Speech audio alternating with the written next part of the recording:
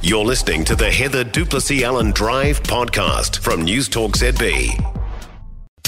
International correspondence with NZI Insurance. Peace of mind for New Zealand business. Murray Olds, Australia correspondent with us. Hey, Muzz. Afternoon, Heather. Good afternoon. Muzz, Albanese's a Republican. He's going to swear allegiance to the King. That doesn't seem weird to me. Is that controversial with you guys? Well, look, there has been some debate because, of course, like so many leaders from around the world, particularly the Commonwealth, he is now in London for the coronation this weekend. Would he swear allegiance? Because he is a lifelong Republican, as you say. He has actively campaigned all his life to have an Australian as the head of state for Australia.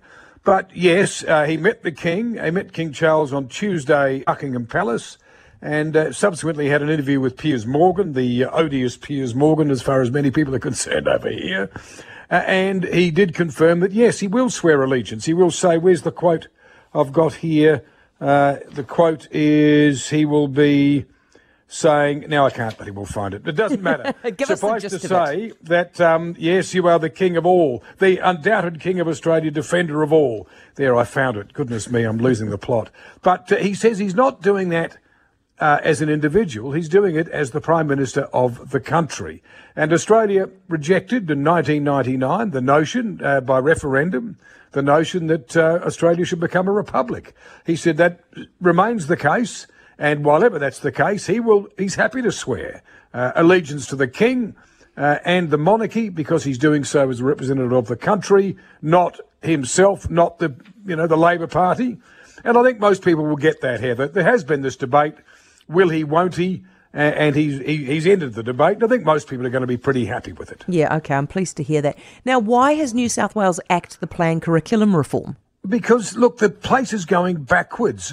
We've had now for maybe 2 generations of schooling, maybe a bit longer, a thing called a NAPLAN test.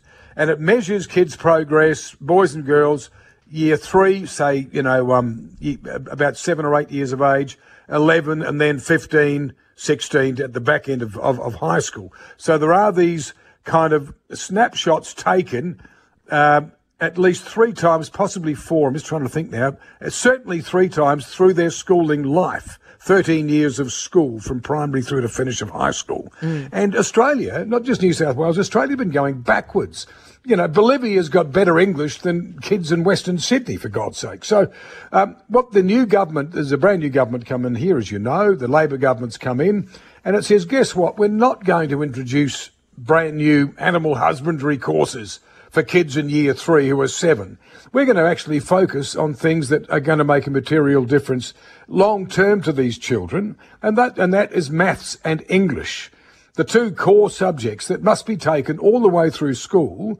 There's a feeling here, and there are critics who are saying, "Oh, you're just bloody lefties, you Labor lot," but the feeling is that without that renewed focus on those 2 key subjects, the results for Australian children are just going to keep going backwards.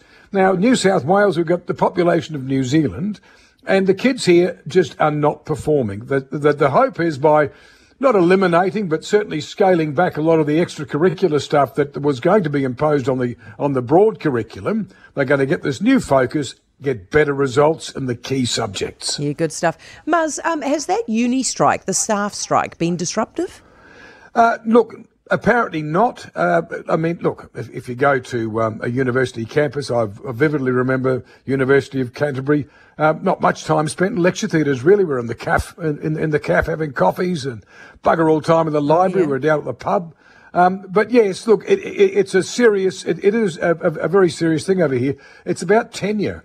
And only 30%, the estimate is, only 30% of university staff, academic staff, actually have permanent jobs. Most of them are on casual contracts. And they've had enough of it. They've had a gutsful. They're saying, listen, universities are very profitable businesses. We struggle to, for example, get home loans. If you're only on a casual employee basis, the bank will say, you know what, we're not keen on giving you the money for a home loan, for example. And they're saying it's time we had a complete overhaul of the sector. Earlier this year, of course, the University of Melbourne taken to court for underpaying the academic staff it already had on its books. And that is not an isolated incident. There's a lot of discontent in the sector, and they're saying we want better paying conditions. So we are on strike now, and it won't be the last strike unless you come to the party and start talking. Good stuff, Muzz. Thanks for that. Talk to you again next week. Murray Olds, Australia correspondent. For more from Heather Duplessis Allen Drive, listen live to News Talk ZB from 4 p.m. weekdays or follow the podcast on iHeartRadio.